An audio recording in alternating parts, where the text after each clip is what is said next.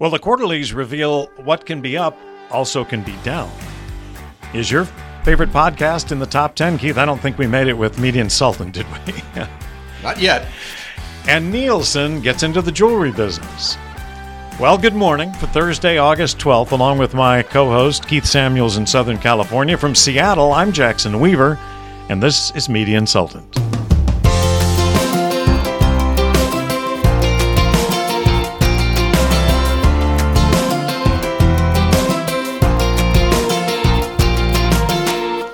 Welcome to our Thursday edition of opinions and comments on the current media scene. Keith, they call it an excessive heat watch here in Seattle is what we're going through. What do you call this heat wave in Southern California? Summer. Okay. Yeah, exactly. It's like, we live in a coastal desert in Southern California, and California has historically epic, centuries-long droughts. And apparently the 20th century was like the wettest century in the history of our state, and yet we still can't figure out how to store water or survive a drought because we're now back into full-on drought mode. I blame it on La Nina, so hopefully we'll get El Nino back. So that's what we fixate on. We fixate on El Nino or La Nina and whether they bring water or rain or not. So, well, and the real truth is told in the movie Chinatown. So, you see that, you understand why the water is what it is. Hey, the quarterlies are all in, Keith, or most of them are in, and for the broadcasting business. And my gosh, these guys are raving. We are up so much. They are just, through the roof compared to 2020. But what's the real story? Well, the real story is that there was no advertising in April, May, and June because everybody was locked down because of COVID. So businesses were closed. No one was advertising except some of the big guys. So it was almost a flat line in terms of revenue in the second quarter of 2019. So this year, when everybody's releasing their quarterly revenues, and that's what we are here in August, everybody's releasing the revenue figures for April, May, and June. They take July to count it all up, and then they announce it in early August, and that's what happened over the last week and a half. And everyone is up 55, 73, 66, 96% from last year, okay, which tells you that last year was nothing.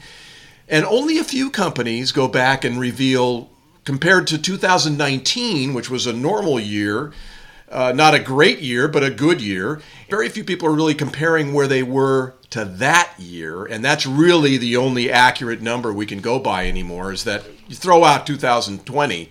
That was a lost year. Now it's basically comparing yourself to 2019. And no one has exceeded 2019 in the second quarter. Town Square got close, but that's because they took out live events. And there weren't any live events last year, and there were very few this year. But they got close to their number. Well, Salem hung in there pretty well, too, with their preach and teach formats. They were only down about a little less than 5% from 2019. But some of the big boys, were really way off of 19's numbers, like Cumulus. How far down was Cumulus from 2019? Oh, just 20%. But they sold a lot of real estate in Nashville, and the Happy Talk Trade Press says that Cumulus is now poised for full recovery. Well, that's because they don't have any more real estate to sell, and they're hoping for spot revenue to pick up. But it's still a grim picture. But yeah, we're kind of jockeying for how we compare to 2019, and now we'll have that comparison. For the third quarter, for July, August, September. That'll come out in November, and we'll go through the same race again to see who did better. Needless to say, I think one of the conclusions is that the radio industry is fighting really, really hard to get back that lost billing with more competition in the marketplace to get back to where they were in 2019. Yeah, and changed consumption patterns. We still aren't sure what post-COVID is going to look like, and particularly now with the new Delta variant coming along, who knows how that's going to affect media consumption. So lots up in the air. I looked briefly on the TV side of things, too, and, of course, TV is doing just fine by and large. Advertising continues to decline, even compared to 2019. but retrans makes up everything. It's just amazing. Nexstar had a statement in their annual where they basically said automotive is never going to be back to the 25 or 30% of local revenue that it used to be. That's significant. And Sinclair's quarterly statement was all about sports, not the national news desk that they rolled out, not Next Gen TV, but sports. A lot going on. We got to keep an eye on that because there's a lot going on with sports and sports rights and the RSNs and Sinclair's discussions with some of the other cable systems and Dish and those kind of people. So it's going to be real interesting to see how that evolves over the next couple of months, and we'll probably talk about that. But yeah, and we haven't even mentioned digital. The second quarter was absolute blockbuster blowout for Facebook and Google.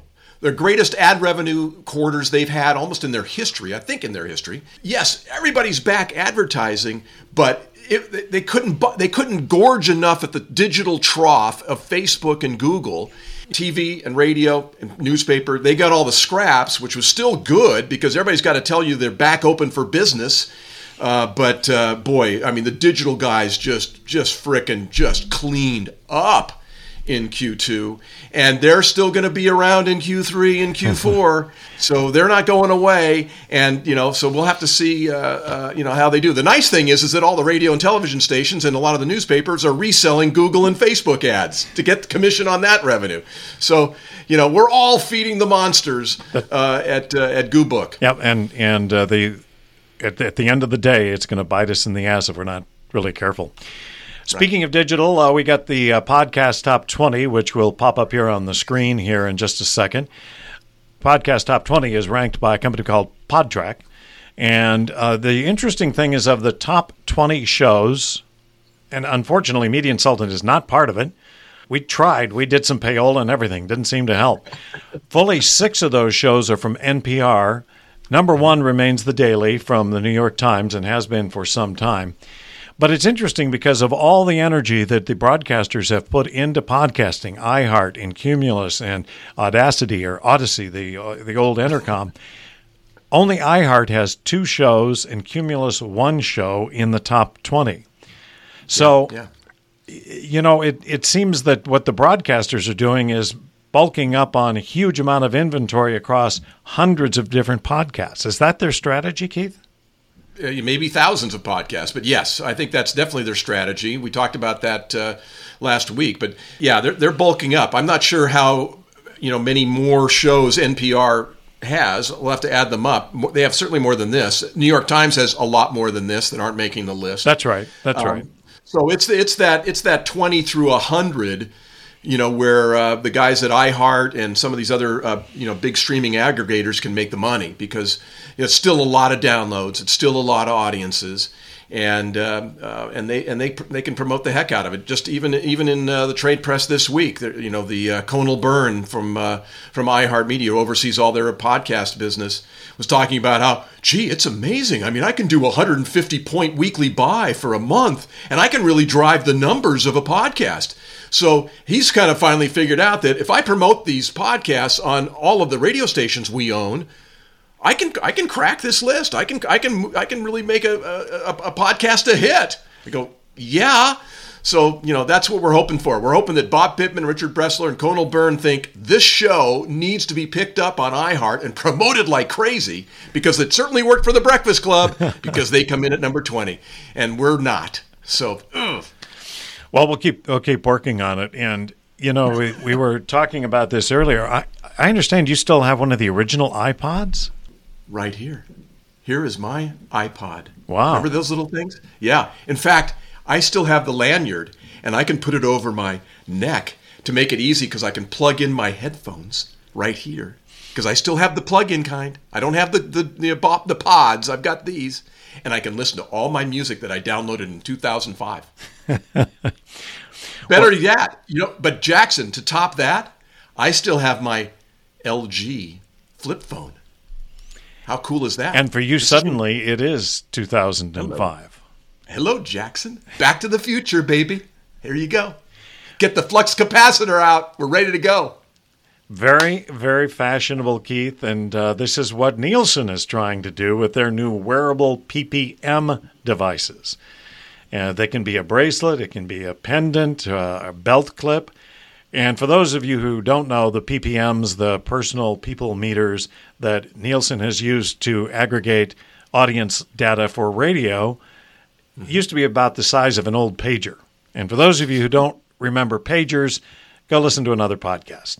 Yeah, or ask your dad or your mom, because they had pagers. Well, I think this is a nice move on their part, on Nielsen's part, but there are still a couple of big questions that it doesn't answer. First of all, how does it affect the non-radio users when they are asked to be part of a PPM base? And right now, one of PPM's big problems is getting respondents, but the truth is the only respondents they get, Keith, are people who listen to radio. If you don't listen to radio, you're not going to be affirmative to getting a PPM meter. You're just not going to. Right. But what they plan to do is they plan to take these now fashionable new PPM devices and turn them into what they call Nielsen One. Clever name. The idea being that now this PPM device will record all of your media usage, your digital listening, your digital streaming, your over-the-air viewing, your over-the-air listening, all that, and it'll all aggregate it into one platform. Good idea. I think everybody would like that. I think it's going to kick radio's ass because the universe will be larger. There will be more people who will agree to having a PPM because they do watch TV. They do watch streaming on Netflix and Hulu and those kind of things. So there will be a larger universe. And then Nielsen's problem is going to be, what do they do about the fact that not 95% of people listen to radio every week, but maybe 45 or 65?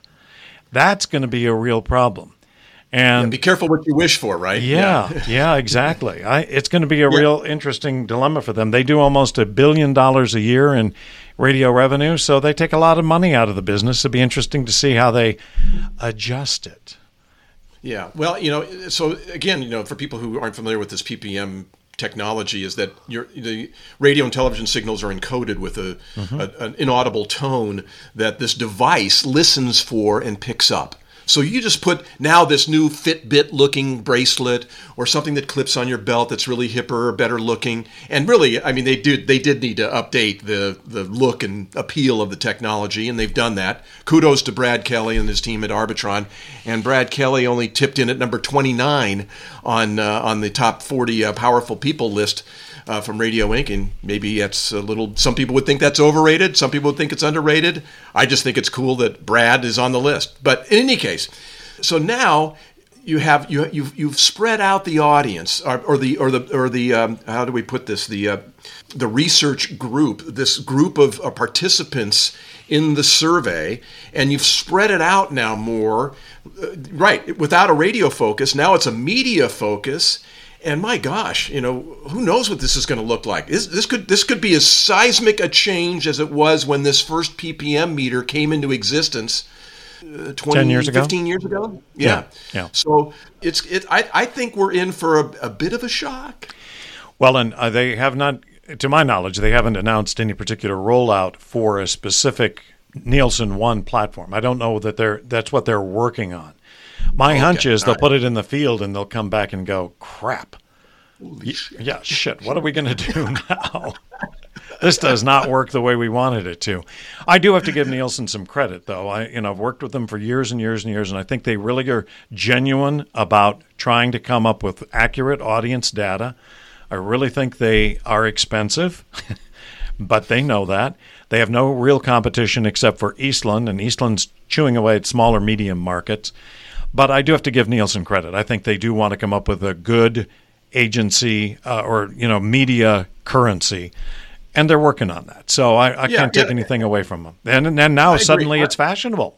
Yeah, and and it's not like there hasn't been a lot of change in the rating side of the audio business, formerly radio, because it used to be called Arbitron and was for decades and decades. And then they sell to Nielsen. Nielsen takes them over, having been the big TV ratings company for decades and decades. Lots of change at the top, management changes, ownership changes, all this stuff going on. But there's still a couple of key people, and one of those is Brad Kelly. And Brad was at Arbitron when I was doing training and consulting to Arbitron back in the late 90s and early aughts. along with some other folks. So they've kept some vestiges of old radio folks to kind of, ease this transition and get people through this transition.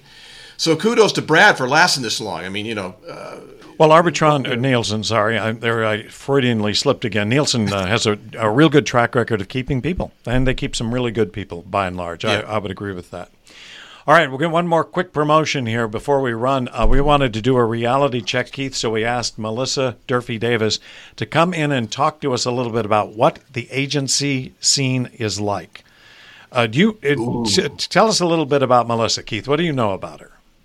Well, Melissa is a longtime media buyer, media director, one of the most senior media people on the buying of advertising side in Seattle agency history. I mean, she's been a fixture on the agency side in Seattle. But I think also what Melissa can help us and our audience understand is what the buying side is like these days for media, particularly television, radio, print, and even on the digital side as well. But also too, how agencies and the people who make the buying and make the budgeting decisions inside an agency and the client side as well view traditional media, television, radio, print these days, rather than how they did in 1985, 95, and 2005. Yeah. So I'm looking forward to getting Melissa's, not only her take and her viewpoint, but also her ability to kind of explain to us what life is like in the agency side when they start doling out the money for advertising. Very good. Yeah, I think it's going to be a real interesting discussion. It's kind of a special edition of Media Insultant, so we'd invite everybody to join us for next Tuesday, August 17th is the date. The good news is because we're a podcast, you don't need to tune in. The day will come when our kids or grandkids are going to say, what do you mean by tune in? And what's up and down the dial? But I know, but that's all right. I'm showing my age. So join us for Media Insultant Special Edition next Tuesday, August 17th. Keith, until then, you have a great week. Okay, Boomer. See you on Tuesday. Take care.